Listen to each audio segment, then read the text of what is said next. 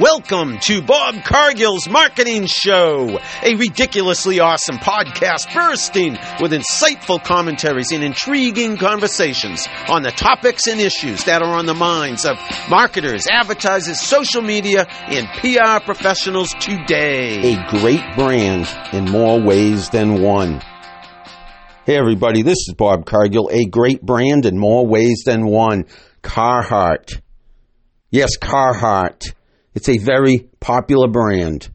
A very, very, very popular brand with teenagers, kids in their 20s, people of all ages, workwear. Their brand is on hats, shirts, all kinds of apparel. Yeah, a very, very, very popular brand. I bought a Carhartt hat just because of the Carhartt logo. I wanted to be cool. I like the hat, sure, but it's the brand name. That's why I bought it. I teach at the college level. I have 2 kids in their 20s. They love this brand. I see it all the time.